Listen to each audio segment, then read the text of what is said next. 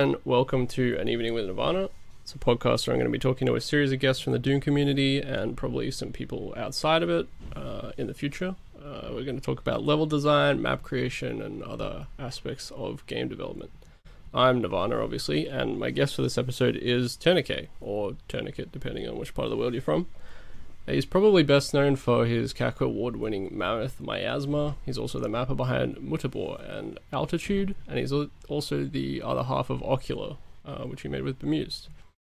He's the master of nonlinearity, and he has a penchant for the color green, and we're going to find out a bit more about him today. So, how are you going today, Tourniquet? Hello, thanks. I'm good. I'm happy you invited me. I mean, I'm Let's really go. glad to have you on. Definitely one of my big influences for sure when I first started. I was wondering, we'll start with sort of the boring question I ask everybody. How did you first get into Doom? My first introduction with Doom was, like many others, back in the 90s. I didn't have a own computer until like 97. I only had an A500 at that point. But a friend of mine had a 386 or 486, one of these IBM PCs, and we played like a lot of these old DOS games, and Doom was one of them, and it was probably one of the most impactful games for both of us. We enjoyed it a lot, and it was really fascinating, and it stuck to me through all the years. Yeah. And when did you actually start trying to make your own custom content for Doom? That was around 2013 when I remember I didn't play Doom at all for like 20 years or so. Yeah, this is very common. Everyone seems to have this massive break where they don't play Doom and then they end up coming back to it. Yes, so many other things and so many other games. Mm-hmm. I remember my younger brother at some point got the I don't know what it called, the BFG edition. Yeah. The Doom BFG edition, which came with Doom 1 and Doom 2. Yeah. And at one point I was visiting him, and I played it a bit, and somehow reminded me of the old Doom, but it's also slightly changed, and it didn't feel exactly like the game I played. But when I came home a few days later, I bought myself the classic edition of Doom 2 and started playing with it. Mm-hmm. Enjoyed it a lot and feel like coming back to childhood in a way. And my real first contact, or how I got into Doom modding, was, I don't know if it was just a happy accident that I stumbled on YouTube upon, at that point, Ocoblock was still uploading videos Yeah. on his channel, and he did a lot of Thunder. Mm-hmm. And I stumbled upon this, and I think the first video I saw was Map 8. Yeah. And it was something I had never seen before. It just completely blew my mind, especially at that moment when the war's low and you get this huge cloud of cacos coming upon you. It was just mind-boggling, and I just had to see more. And at some point, I started downloading the first mods. Thunder was the first one I played in this point, and I think for the first 3 months, I was more into playing, and I got a bit interested in speedrunning, maxing the maps on ultra violence. Yeah. This was like the first months when I spent with the game after so many years. Yeah, I mean, that is a pretty big jump, because you said you basically played the original, like, iWads, and then came back, and so Thunder was the first thing you played after the iWads? It's the total difference. I mean, when you compare iWads, it was just mind-blowing. Yeah.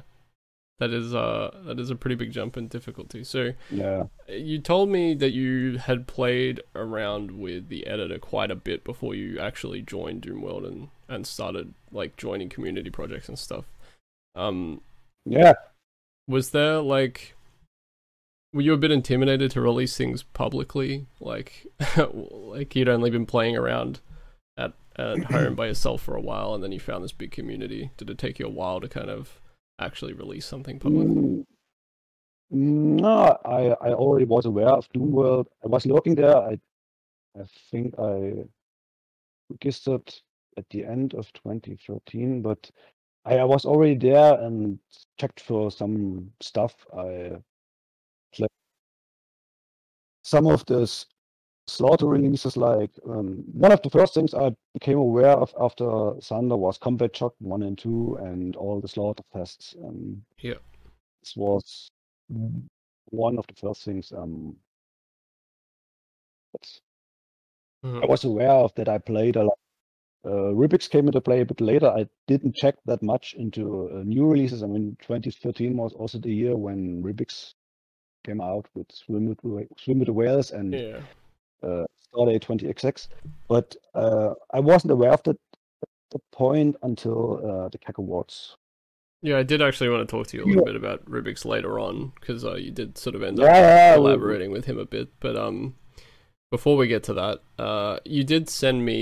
you sent me a couple of maps in the lead up to this podcast, and they were some of your earliest work, and I could like immediately see the Sunder influence, and you sort of mentioned it yeah, yourself.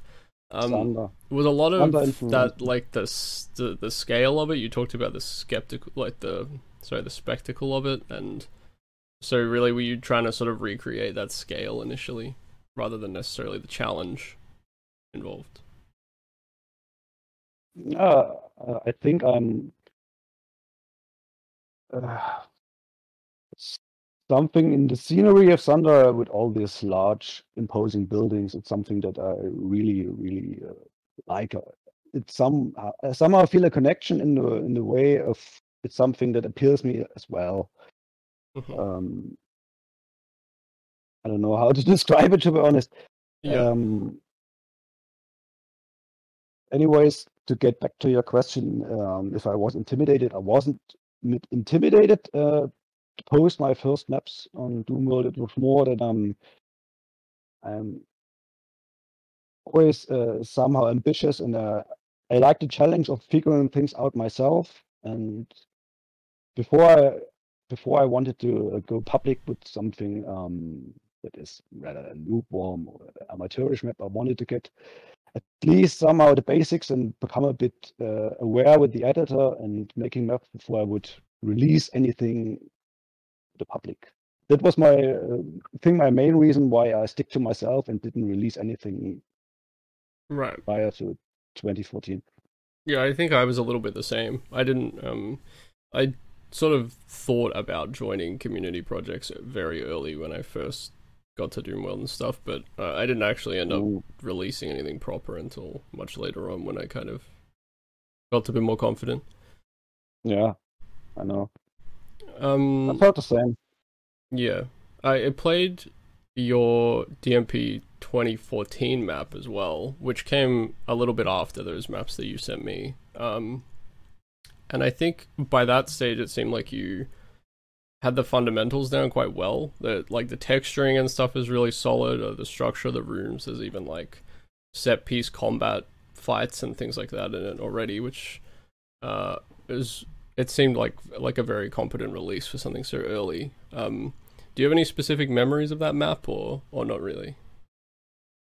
Not that much. The only thing I can remember is that it was one of the first maps where I started playing around with boom features. Uh huh. Um, like invisible walls or invisible doors where you could like a force field you couldn't walk through until you pressed the switch and it glowed and you could get through it. And I don't know if I was already working with voodoo conveyors, but general it was one of the first second map I was working with boom features. It Mm. wasn't originally meant for the the the Doom World project. What was it named? I forgot the name. Doom World, Time of Death project. It was meant. It was. I don't know. I think it was part of like sort of a small release set that I was working on at some point. But I gave up on this and I thought, yeah, why not? I just dump it in here and Hmm. the rest was. Well, you also released, I think it was the same year. That's what I have here anyway, but I've been incorrect about some of this stuff before. You released, I think, is it Aberincula, which was map 21 of Mm, Mayhem 2048? uh, Mayhem, Mayhem 2048, yeah. Yeah, and that's that definitely has a lot of the hallmarks of like what I associate with you in terms of aesthetics. There's like a lot of clever use of mid textures in there, fairly extensively detailed, and you also like it has that green and brown texture motif that I feel like I mean I definitely associate that with you after Miasma and Mudabor. Um, I was just wondering, like, would you have any advice for mappers in terms of defining their style? Because it seemed like you managed to do that quite quickly. What sort of things were you doing in terms of playing around in the editor at that stage? I think I spent quite a lot of time thinking about defining my style, but this was actually quite a bit later. I think it was more in the time after Nova 2 was done. The main point, the main influence for me to really start working on something that isn't straight away trying to copy other authors and doing something of your own was when I worked with Ribbiks. I guess we talk about it later at some point. Well, this But was my next question, yeah, to talk about Anaemia, which is the sort of Death Destiny inspired collaboration you had with him for Nova 2. yeah, but anyway, about that Mayhem map, it was still more like copying much of the essence of Thunder combat shot with a lot of intricate visuals, but in terms of gameplay, I had to be honest, some problems with making good. My early maps were quite detailed, but I always felt like the gameplay was lacking in some points. I spent too much time thinking about making maps look good, but less time about actually implementing real good or fun Yeah. gameplay. I think that happens in stages with people for sure. Because when I started out, a Mm. lot of my mentality was this should look good first, and then I will figure out the gameplay. And then as I've mapped more and more, the gameplay takes more and more prominence, I guess. Yeah, I think it's usual that you won't start making something perfect right away from the start. So do you want to now, if you want to talk about making that map Anaemia with Ribbiks, that was sort of what I wanted to get into next. Just talking about the process of making that map and what it was like to work with Ribbiks at that time. Yeah, sure. It was definitely one of the most happy accidents that I had in, I don't know, I don't want to call my mapping, I wouldn't call it a career, but it was um, probably a real turning point. Ribbiks has been, ever since I discovered swim with whales and started 20x6, it was a real huge influence. It probably became a lot of my influences started with Thunder, Combat Shock, Slaughterfest, Yeah. but this later drifted away, and I focused a lot more on Ribbik stuff. At the beginning, it was quite intimidating because I don't know. I still felt quite amateurish in comparison to his stuff, and I, I remember I was working on layouts, but wasn't really sketched out. It wasn't not fully done. Um, texture team was completely different. It was like a lot of brown bricks and metal.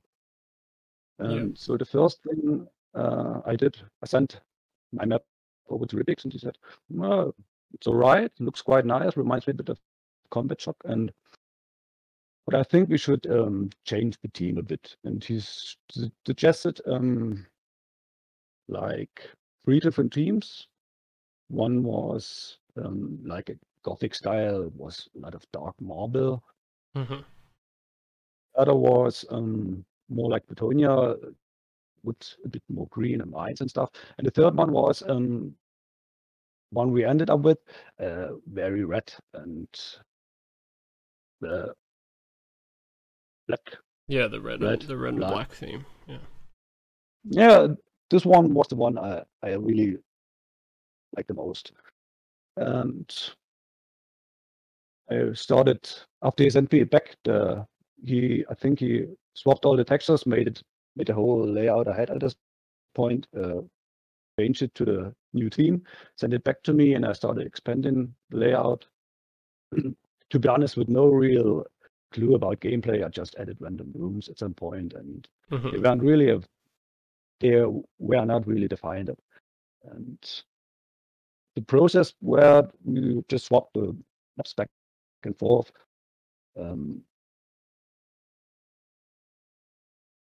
I think one of the most striking points was by the things that Ribbiks did was there were 2 different branches, completely unrelated, and he just opened them up. He just built a huge underground canyon area which connected both areas, both branches, and it felt so revealing. It was such a genius strike for me, something I never thought about at this point, and it just showed me how much you can do with interconnectivity, something I didn't consider at all at this point.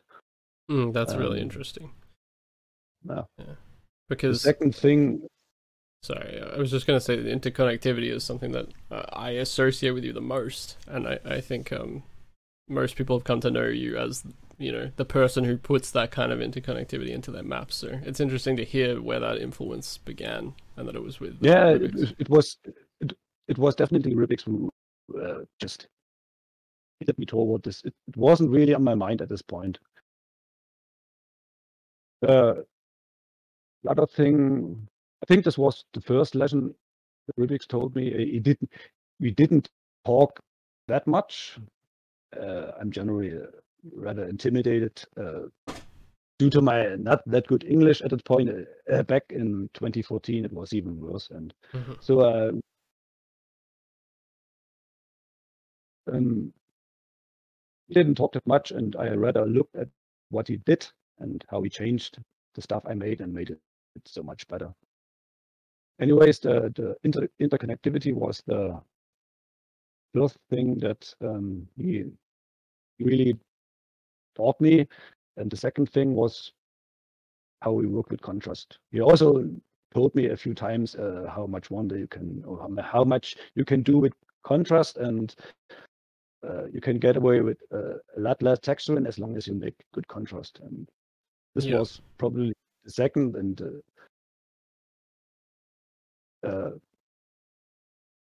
another lesson.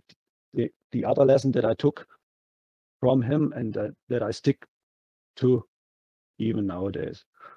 Yeah, I think contrast in the Doom engine is probably one of the most important things in terms of like learning that lighting is more of an aesthetic tool than necessarily about showing like actual lighting sources and things like that, just because of the way the engine functions. Yeah, that's right. So sorry, you go. Anyways, regardless of all new influences and the impact that Ribbiks had on me, I think I was a bit overworked at some point. I mean, I was mapping since like the mid of 2013, and I did a lot of mapping. Not only the maps I released on Doom World, but all the stuff I made for myself, and it never came close to any publishing. Anyways, I felt a bit overworked, and Ribbiks by the time was still working on Sunlust. Yeah. Also took a bit off from that map. So did a break for like 2 or 3 months, and I just got back to it and just fixed it, brought it all together, made like the rest of the map. Then I sent it back to Ribbiks. He said, "Oh yeah, that's really cool," and he applied some changes as well. I think he did a lot in terms of gameplay. I don't think I did that much good gameplay at that point. Well, the most... gameplay, certainly when I was playing it, felt to me very Death Destiny, which I know was a big influence on Ribbiks. So like I could see that it was obviously a Ribbiks map with in terms of gameplay. Well, I wasn't, to be honest, really aware of Death Destiny at that point. It all came a bit later when I did a bit of history research and Doom mapping. Of course, it became a bit influenced, but in case, sure, it might be that Ribbiks took some influences from Death Destiny at that point, but I didn't. Yeah. I think my gameplay was still pretty much just making something.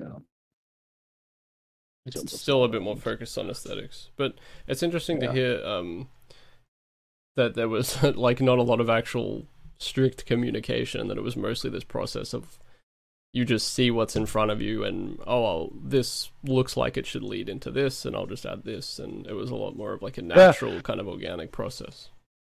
Yeah, I think I also tried to adapt Ribbiks' style. I saw what he made and tried to adapt to him and make something that is somehow similar or comes close to it. It's probably also the reason why the map seems to be pretty consistent, despite being made by two authors. Yeah, for sure.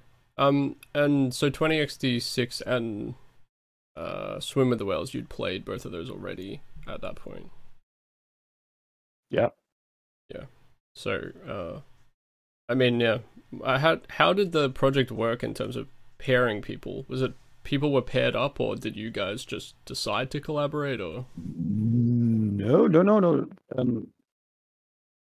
don't know. I think it was still, I forgot the name, the project leader who initially, I mean, Dobu took over Nova 2 at some point, but Kildev, that's the name. Kildev was the original founder of the project, and I don't know. I think he came up at some point.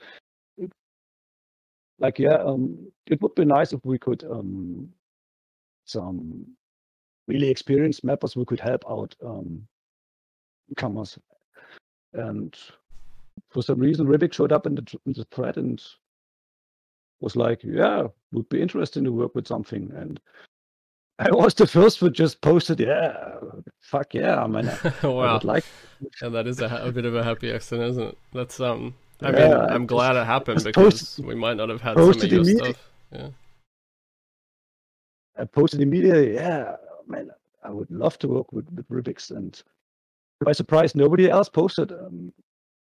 It asked for the same, so I don't know if no one was interested, or maybe I was just lucky and fast enough.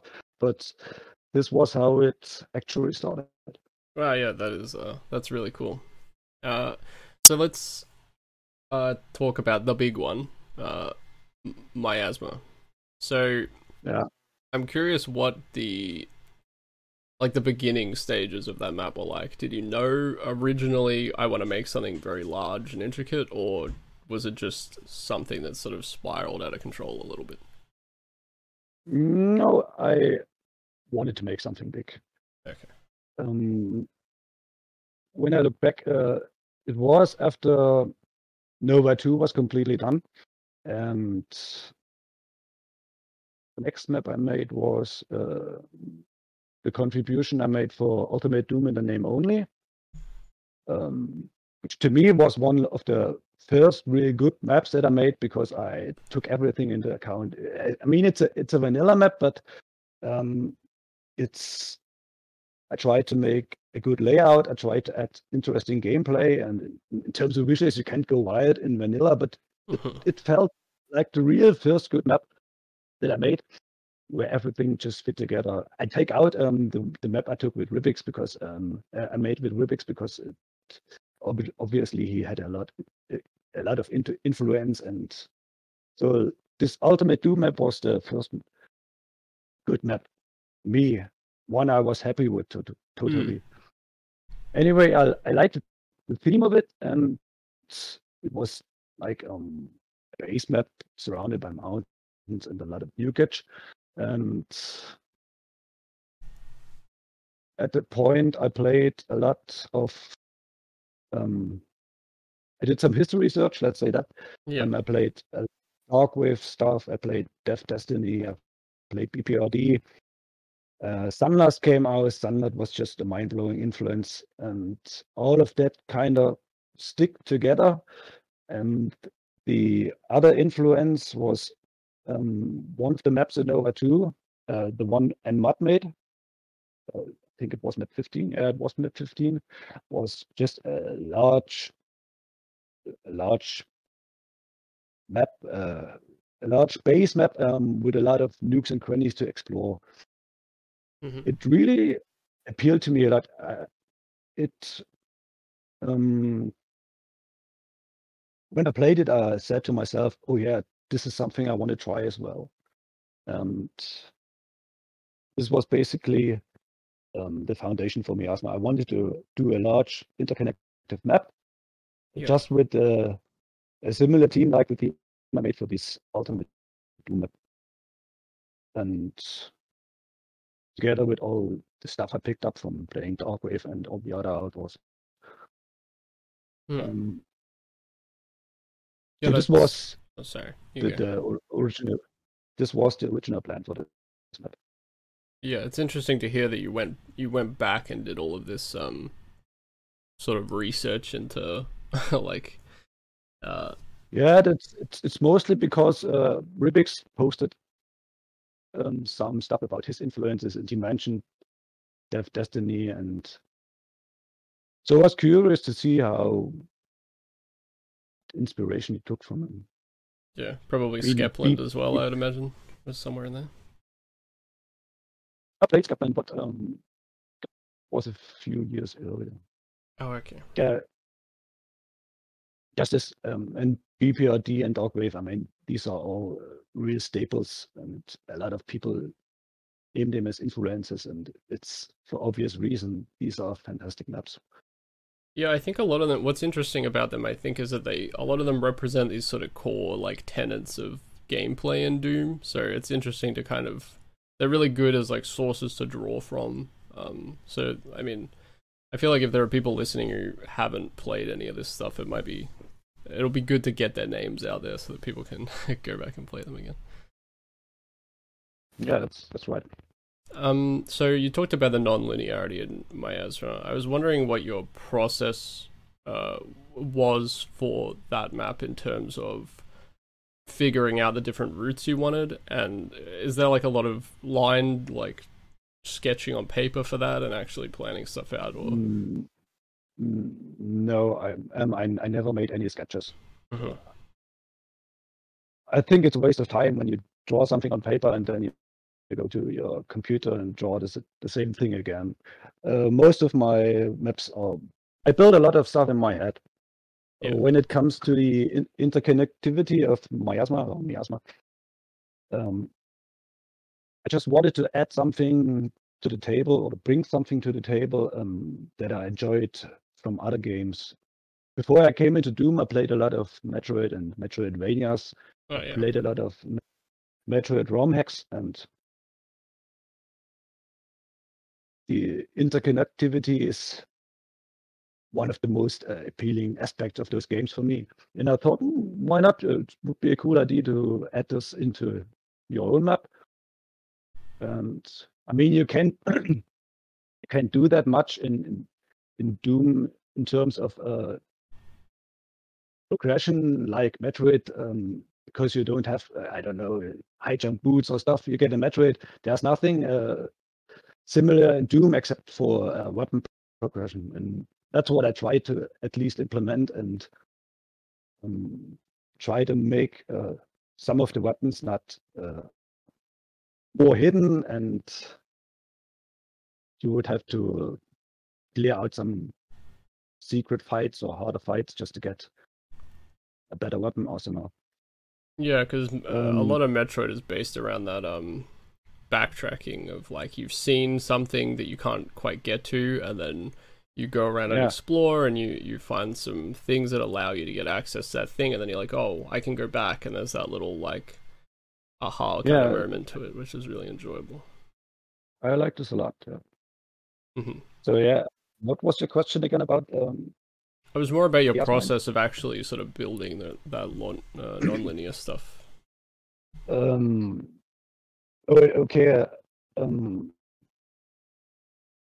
As for all of my non-linear maps, same goes for altitude and for mutable, is that I pretty much start in the center and work my way outwards. Okay. As for the planning, most of my planning actually happens outside of being in the editor. To be honest, I only open my editor when I have something I know I can build. I spent a lot of time in the early years. I just opened the editor and tried to build some rooms, but without any real idea or context behind it. And this doesn't lead to a good map, in my opinion. Fortunately, I have a pretty dull job, and I can often wander off during work, and I do a lot of my planning about what I want to do during work. And I come home and I got the time, I open the editor and just edit.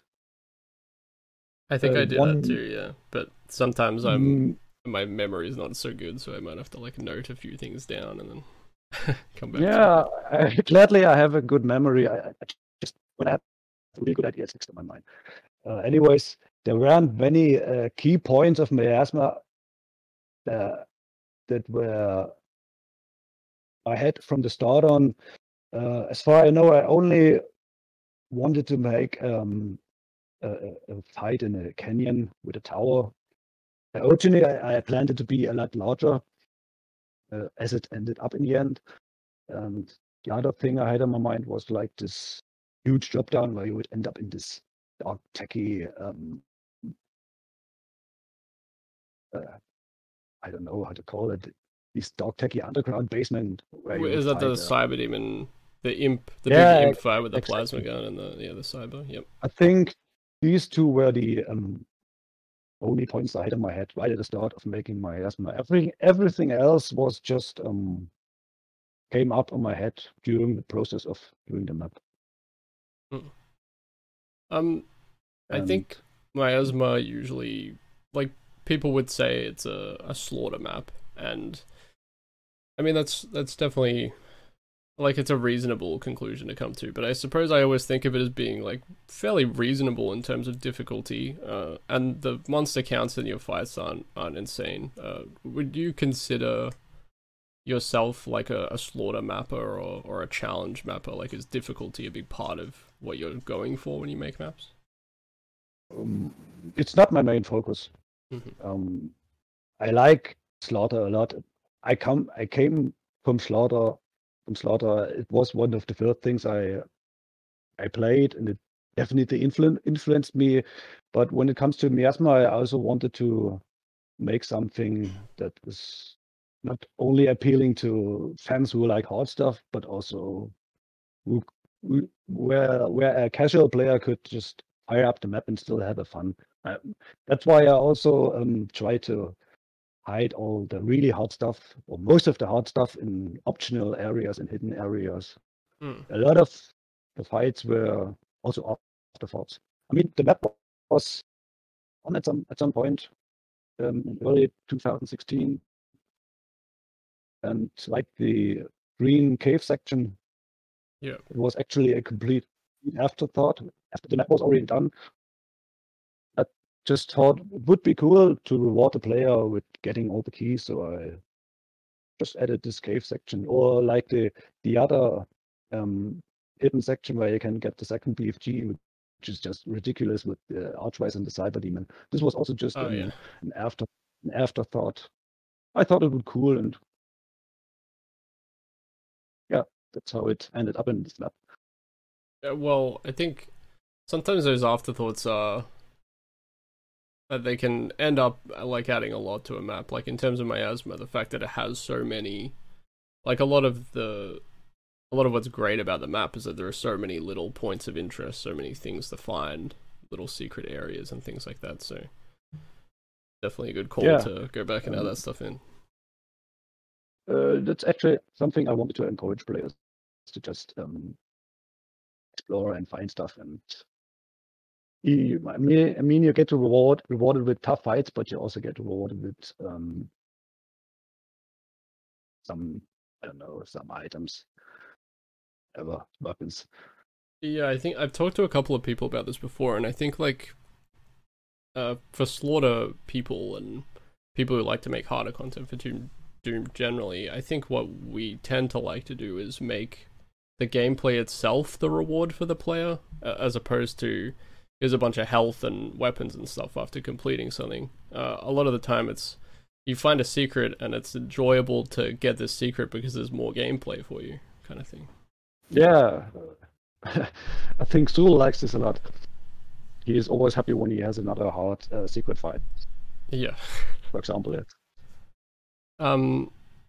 So, I mean, I would easily put Miasma in my top 5 maps of all time in terms of design. It was a huge influence on me. Like, I spent a lot of time just looking in the editor at that map and being kind of astonished by how well put together it is. It instantly establishes an atmosphere with the MIDI choice and the texture theme and everything. It's sort of iterated upon in interesting ways throughout the map. You don't just keep this same theme in sort of the same ways over and over. There's lots of different ways that you use color and contrast throughout.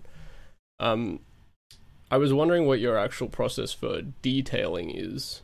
I know that when you worked with Bemused on Ocular, you sent him like an untextured layout. Was that the same with Miasma? Was it all completely untextured to begin with and you went back and detailed later, or do you slowly build sometimes your detail up? The process has changed over the years. I think when I made Miasma, I was still making section after section. Sometimes I added something in the north, sometimes in the west, or whatever. And I also added detail. Making maps just with bare untextured layout was something I started when I made Mutable. Oh, that's interesting. That's quite a late time to sort of completely change how you build. Yeah, but it was also due to Mutable being vanilla compatible, and before I could focus on textures, I would rather focus on the problems with whiz planes and how much I could get away with draw sex.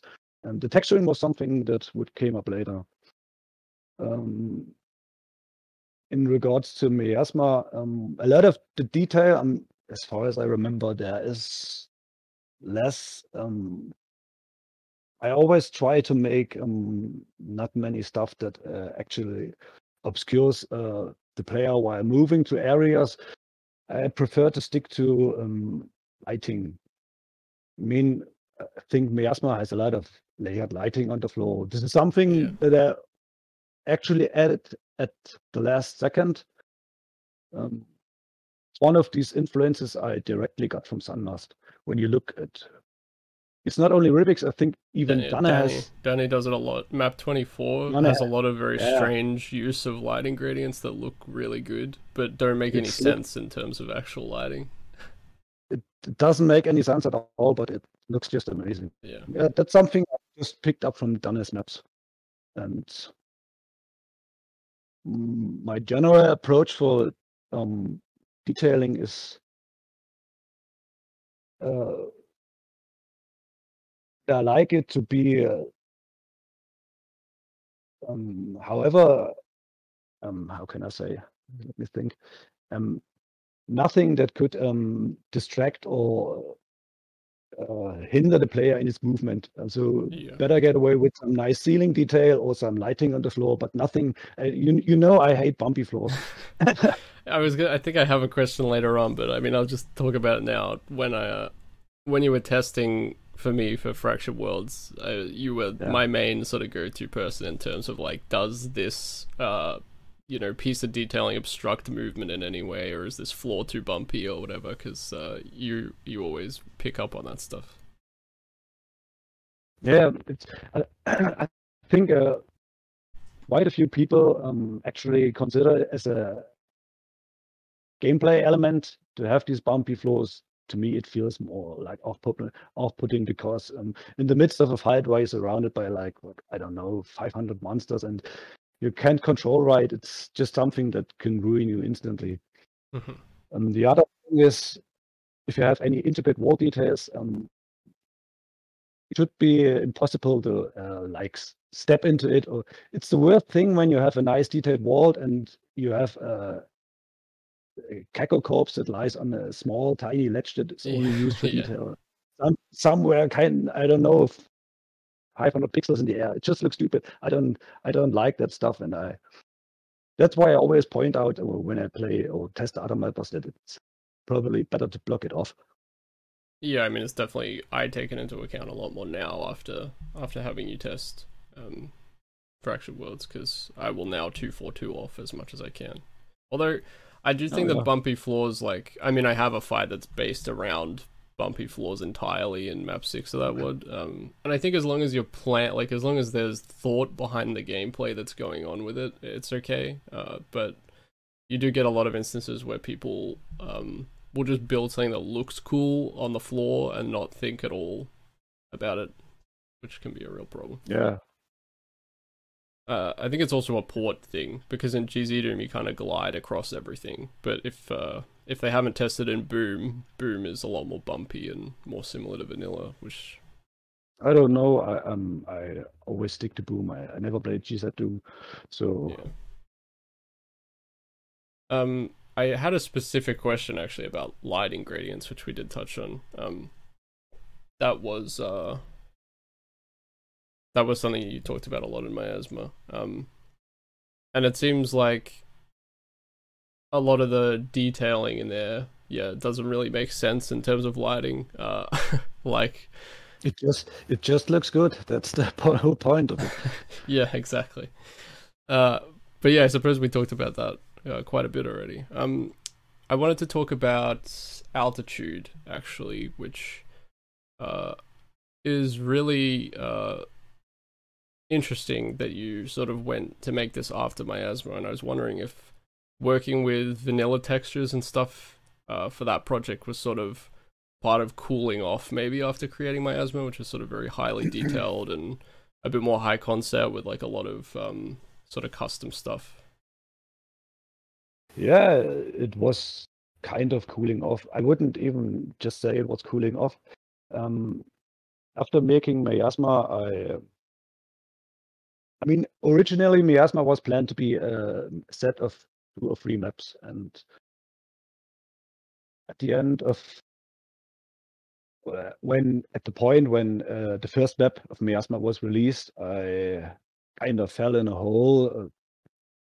First of all, it was somehow overwhelming for me to get so much big reception, so much good reception, and to me it also felt like I didn't know how to make something similar without making the same again, and I kept on working on the second map, which was named Cascade or Cascade, which was even 3 times as loud as Miasma, to the point where I probably couldn't have put as much detail in it as in Miasma because due to the line limit. But problem was that it felt to me like doing the same again, and I don't want it to release another map, and everybody would say, "Oh, hey, yeah, that's another great map." But this time it's a red miasma, or it's a yellow miasma, or whatever color I wanted to pick. I mean, Cascade was supposed to be red. But anyway, at the point I even considered calling it a day and give up mapping at all. And the only point I came back was because I remember Jaws in Space asked me to make a map for TNT Revolution. And it was just a plain vanilla map. It was something I made, I don't know, to me it was pretty quickly when I make a map in 2 or 3 weeks. It's almost like a speed map, and I really suck at speed mapping. I usually take my time. Yeah. I made this map pretty quickly, and it was just something I made in autopilot. I didn't think about it. I just made it, and it felt really cool. And I enjoyed the process of making a vanilla map. And so I got interested in vanilla. I made my vanilla maps before when I worked on Switch Room and also made Doom in the Name only, but I never didn't really have more enjoyment out of it than making any other map. When I made Altitude, it was kind of like a breather. To be honest, to me, it feels like the best map I made because it's a map that is not influenced by any others.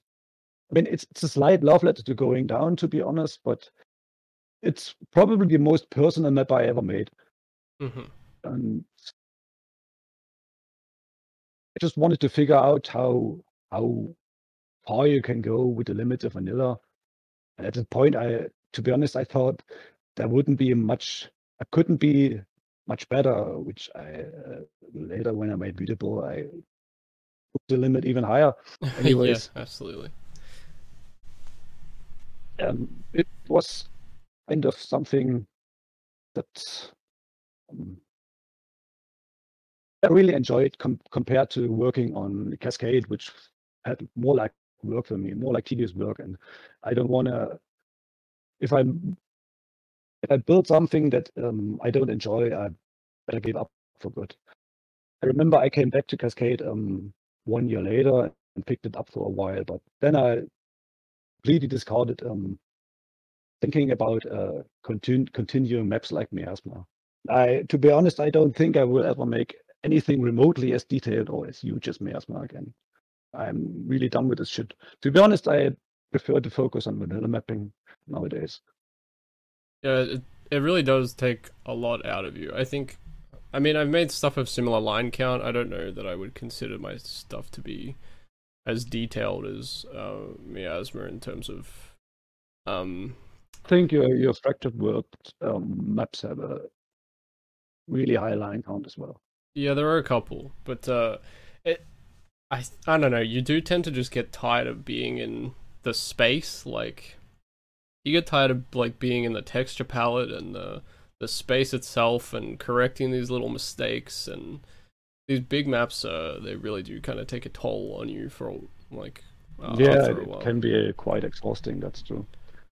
Yeah, because at least if Fractured Worlds wasn't too bad because I could bounce around between maps, and I deliberately made those maps like quite different thematically for my own enjoyment in making them. And I think that helped a little bit, but Entropy for me was the one that was a bit of a drag towards the end, where I got really tired of that palette and and just working on that map. Yeah, I know, right? I can understand it. Yeah. To be honest, I never played Entropy. I think I wasn't around by the time. I usually take breaks from Doom World from time to time. I think they even get longer nowadays. But I wasn't around. First saw when Sue played it, and it looked just too intimidating for me, too hard. I probably would have to save scum myself to it. But it's a fantastic theme. It looks really, really great. Thanks for saying that. But I think by my standards now, it's probably a little overtuned in terms of difficulty. I think I was still at that point where I was like, I just want to make this like as hard as possible while still making it like doable. But now I think I have like a sweet spot that I want to hit, and I think it feels a lot better in terms of gameplay for me personally. Yeah, my personal formula in terms of difficulty is I have to be able to beat it myself, unless otherwise I won't release it. That's why I always try to never made any real. I mean, you can see some parts of Miasma are really hard, but I never try to really go overboard. Yeah, my stuff's always been beatable with saves at least. I never did like a saveless run of Entropy, but Fractured Worlds was all beatable. Like it was, it wasn't really FDA friendly, but it was beatable saveless compared to Entropy. It's definitely beatable, yeah, especially some of the earlier maps. Yeah. So just back to Altitude. What I think is, and I mean it's in the name, but what's sort of striking about that project is, the level of verticality to the map. Was that your initial concept for it, or was it more about like just breaking vanilla, like a sort of pushing it to its limits kind of thing? I think it's a bit of both. I generally liked making city maps. I don't know where this comes from. Might be in the 90s when I had my own real PC. I don't know, it was like 96 or 97. I did a lot of like half a year. I did a lot of level editing in Build. I made quite a few maps for Duke 3D.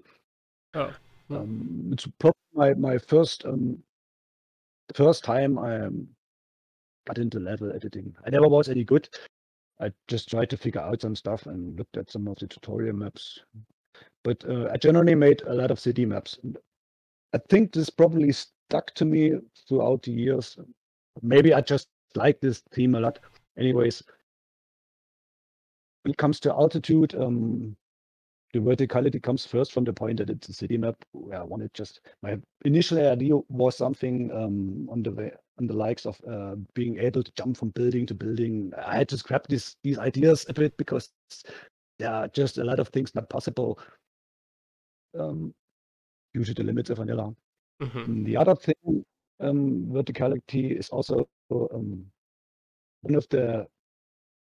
one possibility to really bend the limits of the engine due to you can have a lot of planes on these planes on your screen, but as long as they're on different heights, it doesn't affect the engine, and you can get away with a lot more detail as you would when you had a rather flat or linear a flat map with less verticality. That's something I figured out during the process of making the map, and so in a way, it's both due to the verticality comes first due to being a city map, and second because due to breaking vanilla limits. Yeah. Well, Mutable kind of builds on everything. It's sort of like a combination of Altitude and Miasma in a lot of ways, at least in terms of it's a bit higher detail and has a similar texture theme to Miasma, but then it has that verticality, and then you have this non-linear aspect to it. Was the concept for the starting it, because in Göteborg, if you start on a different difficulty, you're in a different position on the map. And was that sort of your initial concept for the map, or did that come after the fact, and it was again more about just getting back into that sort of vanilla space? As for the different player starting locations, this was more of an afterthought. When I started working on it, I had the idea of making a randomized player start. Sounds impossible in vanilla. I just worked around with the problem with a monster-controlled hallway, which would change according to the movement of a monster. There would be some parts that would close off, and it would look basically exactly the same, regardless of which path due to monster control was open and which one was closed. But it didn't really work out that good, or it was quite buggy, and the idea stick to me, and I don't know how I think it was just a random idea to work with difficulty settings, and it was just the easiest way to add this level of complexity without much effort. Of course, you have to do need a very complex layout where it works to have different starting positions without making breaking progressions or I don't know, get stuck in some points. But Mutable was a really open layout, and it worked completely flawless. So I thought would be a good idea to add these different starts in all the skill levels. Yeah, because I was going to ask you about because it's not like Miasma was non-linear, but Mutable is non-linear in a different way, I suppose. So I was wondering how the process was different. So it's interesting. I mean, it's interesting to hear that you did those player starts at the end rather than at the beginning, because I presumed you would have sort of planned these routes a little bit to begin with, but I guess that wasn't the case. No. My general plan for Mutable was I wanted to make an really interconnected map with a lot of paths. My general formula was everywhere needs to lead to everywhere. That's how I started the whole progress. A lot of the way the map is built in very weird angles is more or less because of the limitations, and you can't get really large views. The engine would just crash in a second. Yeah. As for all those branching paths, I don't know. It's something just like with Miasma. I did think a lot about it when I was at work or doing something else, and then I just added the ideas on paper whenever I came home. And it's hard to explain. I don't know. Maybe it sounds dumb, but I feel like I have like maybe I have a good feeling how to make these interconnected areas. I have a good intuition how they work well. It definitely seems that you have a knack for it. The color palette for Mutable is like, I mean, obviously very similar to Miasma. Was that a deliberate decision to tie it back to that original theme, or you said that Cascade that you were working on was going to sort of have a red theme? Had you played with other color palettes and things like that before making Mutable? Mutable was originally meant to be for other project, so it had originally a other team that was more blue and purple. I mainly went away or tried to make it my own map because I wanted to add more ideas, which probably would have been not really fitting for a map in a map set, despite the point that it was a really gigantic map. And I feel better when I release something that large on my own and the player can decide if he wants to play it or not, instead of having it, I don't know, somewhere in the middle of a map set where everybody who likes to play the whole set has to slog to this really long map, and in the end he doesn't even enjoy it. I prefer if the players decide for themselves if they want to play my stuff. That's why I wanted to make it a single release.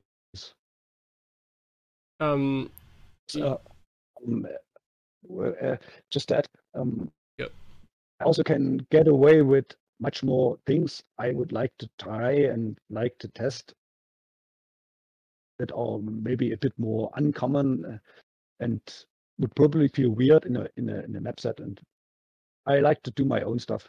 I mean, like for example, in Mutable, I added this HNTR where everything was just a really wild hit scan mode where you only had the chain gun. This is something you can do in the map set with other mappers. Yeah, exactly. I mean, even playing with things like palette and stuff isn't something that you can really... You're sort of beholden to whatever the resource pack is for the community project and such. Anyways, the theme for Mutable was more of a afterthought. To be honest, I feel like the texturing in Mutable is quite lazy. I really wish I would have come up with more variation and interesting ideas. I did try out quite a few bits, but nothing really felt like it would fuse together well in the grand scheme. And so I just made it in the same fashion as Miasma, where I thought it worked really well, just brown and greens left over everywhere. And it's quite confusing at some points because Miasma has more landmarks where you can orientate. So Mutable has like that, which is probably quite a bit confusing when you play it. But at the end, I just got even a bit tired of making, and I thought, yeah, I don't know, I just leave this texture scheme and that's it. Well, I mean, I definitely did get lost a lot, but I think that was on me. more than the maps thing. I'm sure a lot of people got lost in that map. So yeah. I think I ended up finding nearly every secret though, from memory. I did put that's impressive. A decent amount of time into looking around that map. It's impressive. So, you talked about sort of obstructive, like detailing and stuff, and bumpy floors, and sort of some of your takes on gameplay. And I suppose that you're not necessarily focused on challenge, but I was wondering, with something like Miasma, which is maybe a little more combat focused than Mutable, I was wondering what it was like developing encounters in that map, and what your general kind of process is for developing like actual fights, I suppose. A lot of the encounters in Miasma can lead back to Stardate 20XX. I did a lot of I mean, when you can say like Thunder and Combat Shock were like the holy grails that brought me into mapping, and Stardate 20XX was like the Bible I cited from for many years. I even still, it's probably the most influencing map set that I've played, and it's still the one I'm the most fondest of. So like a lot of encounters were directly a bit homage even towards Stardate 20XX without trying to emulate or copy the exact fight. I mean, if I look at the map I made with for Ocular, the final fight for the map I made for Ocular and map 2 is probably the only map where I just straight out joined, stole from I think it was started map 4 or map 5. The final fight of this map is just a latent copy of Stardate map 20x6 map 5. Or I don't know if it's map 5 or map 5. The Nukage fight? Is that the one? Nah, not the Nukage. I'm talking about the Cosmoloco at the map for Ocular. I made for Ocular.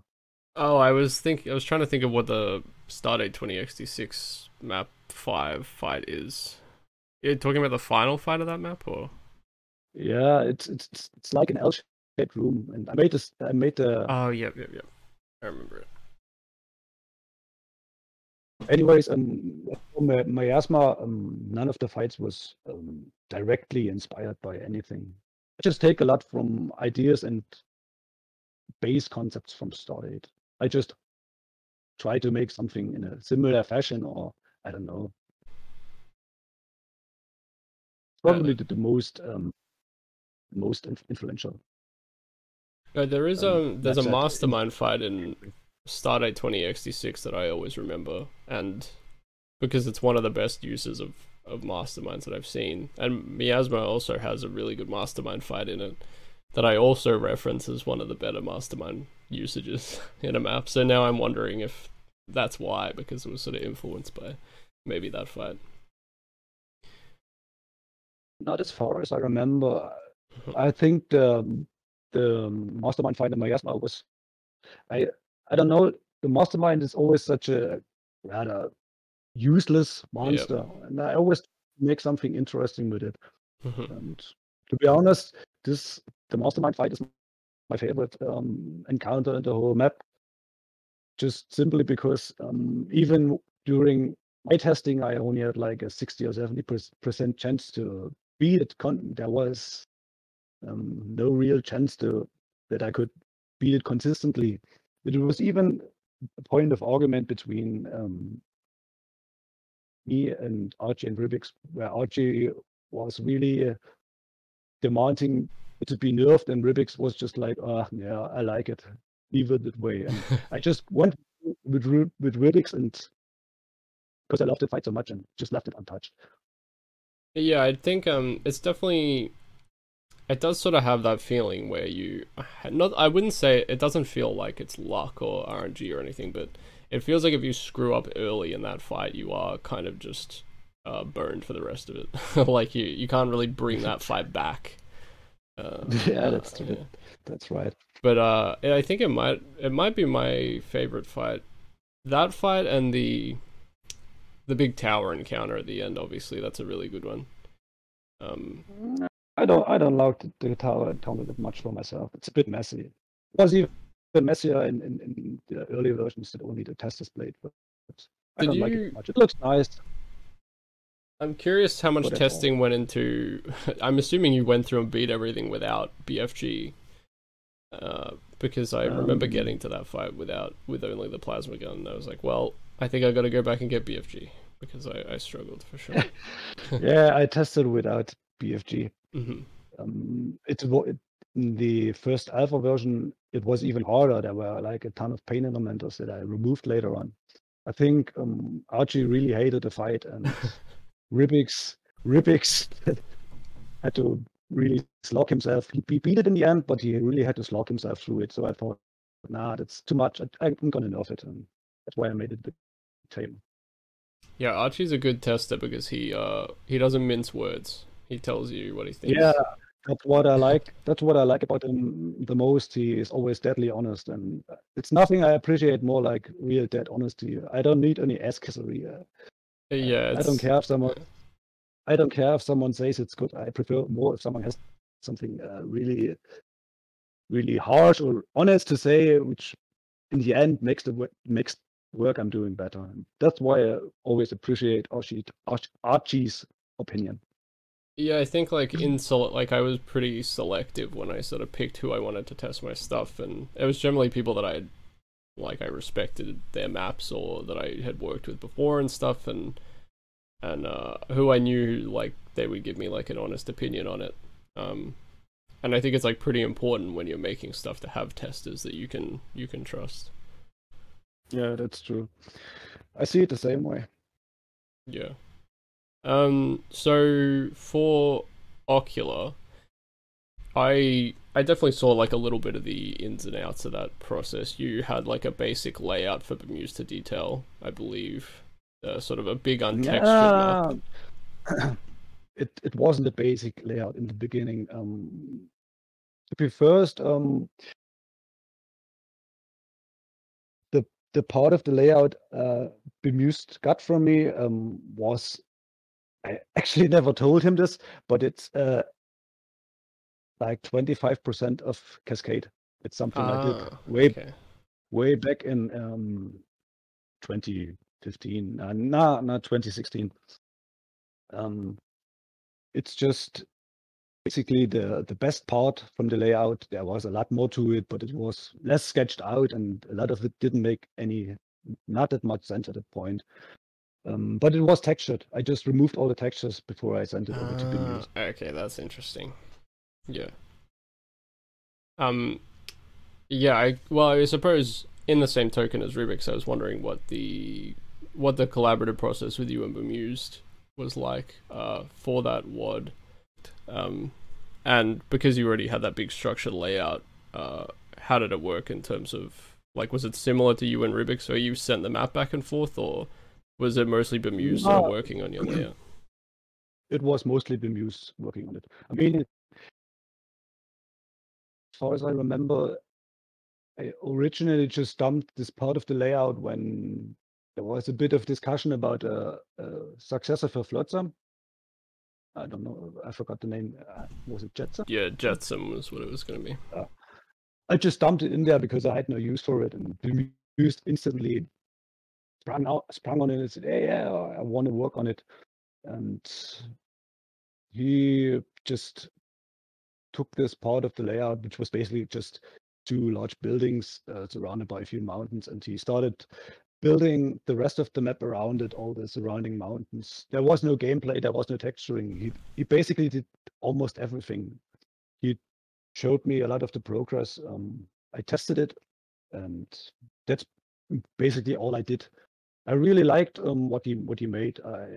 I was glad he had such an enthusiasm from the little bit of lines I sent him, and I think then Zool, or I don't know if it was Zool or Bemused, who came up with the idea just to join this map with the other map. I mean, the map that became map 2 was I also originally dumped for Jetsam, and I really didn't care much about it. And then I don't know, it was either Zool or Bemused who came up with the idea to just combine them into a small set and maybe add some more. And I really like the idea for. I'm quite burnt out still from mapping, but for a short time it kind of sparked again my enjoyment in mapping, and I started working on something else. It didn't unfortunately work out in the end, but I was still happy that Bemused had quite a good time and enjoyed working on it. And it's in the end, it's all that matters.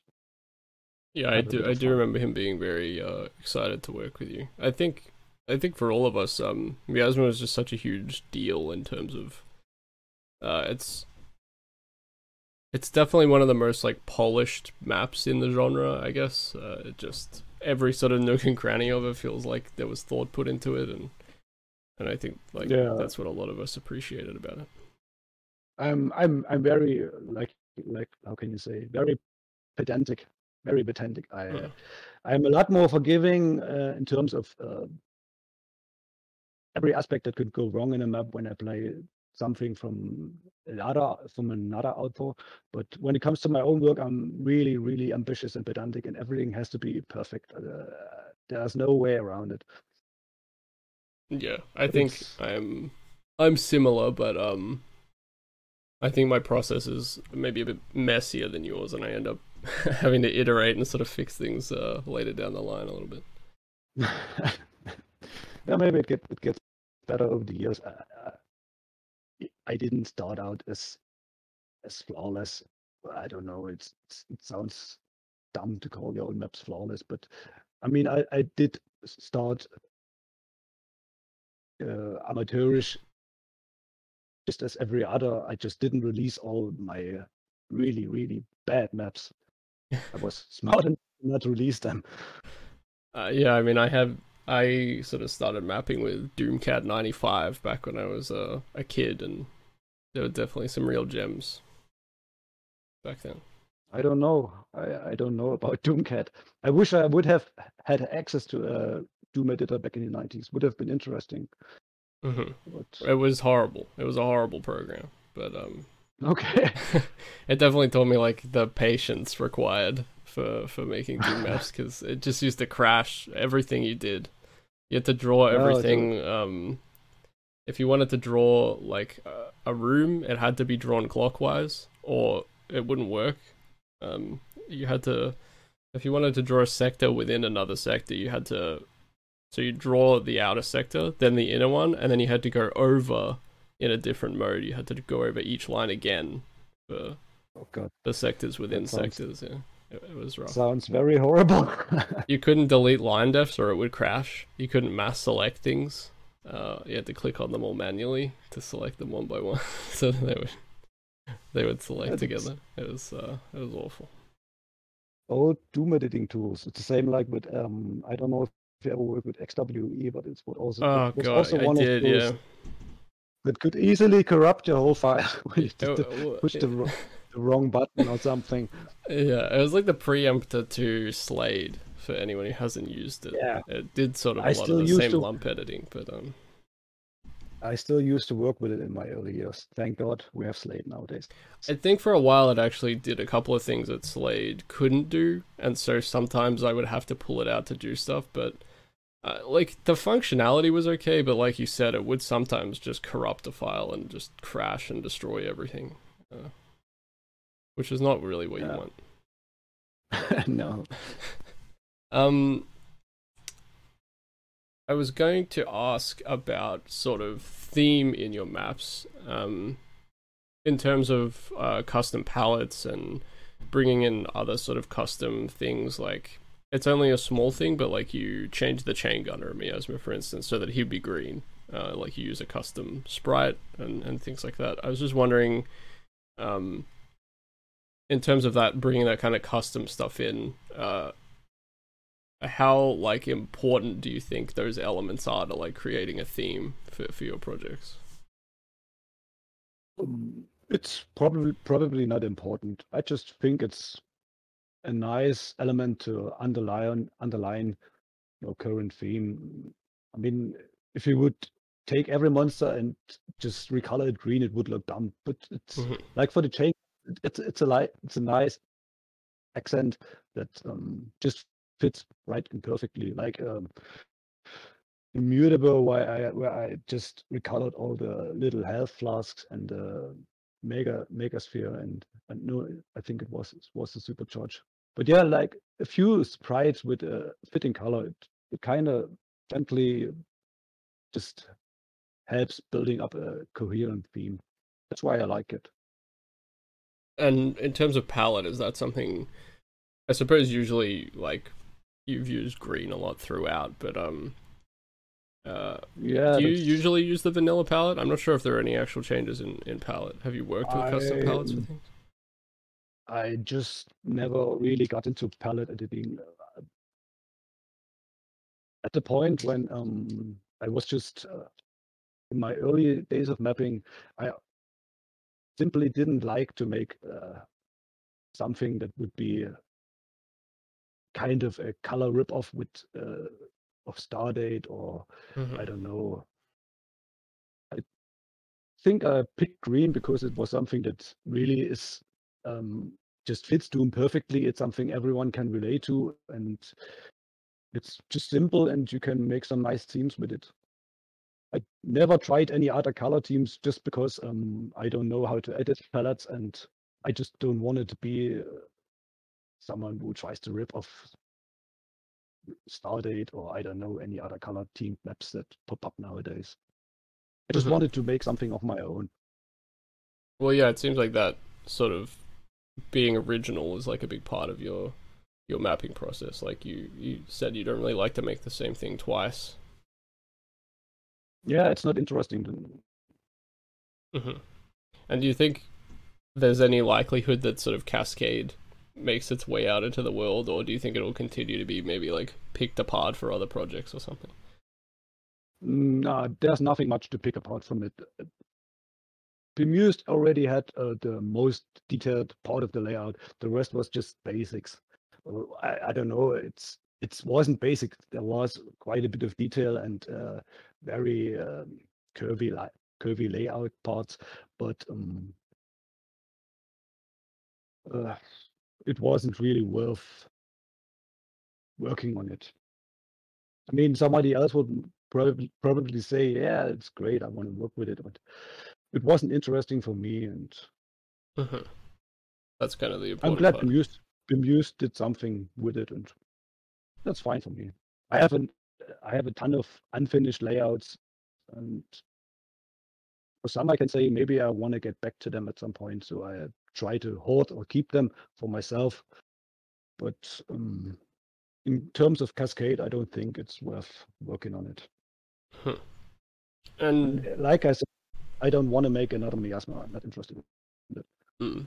So do you think you've moved away from, because it seems like you sort of like these large singular kind of releases. Do you think now that's something that you like want to move away from, and maybe if you did sort of want to come back and make some maps, it might be something more in the vein of like a few small maps or something like that? Yeah, I don't. at the moment, I'm still. I mean, I think I'm now away for like 1.5 years, where I'm not really active in the Doom community. Mhm. I'm still not. I feel like rather burnt out. I don't really, and I don't get me wrong. You made really good maps, but I noticed this when I tested, for example, Fractured Worlds. It's just regardless of how good the stuff is, I'm still tired of this game. It's just Yeah. not enough fun for me. And the same goes for mapping. I still have a lot of ideas in my head. I haven't opened the editor for the last 1.5 years, but sometimes I just pick up some random ideas and try to do some dehacked stuff. I'm doing a bit of brainstorming for a small vanilla map set, but it's not any close from being started working on. Mhm. So it'll take a bit more time before I really get back into working or releasing something. Mhm. It's interesting how a lot of mappers seem to end up going back down that vanilla route, actually. Like Benjo Gami, for instance, going back and making Down the Drain, and I think Zol ended up making some sort of vanilla sort of map I don't with know if Zol bases. I think that was Scotty's. vanilla or something. Nah, I don't think so. But it's cool as well.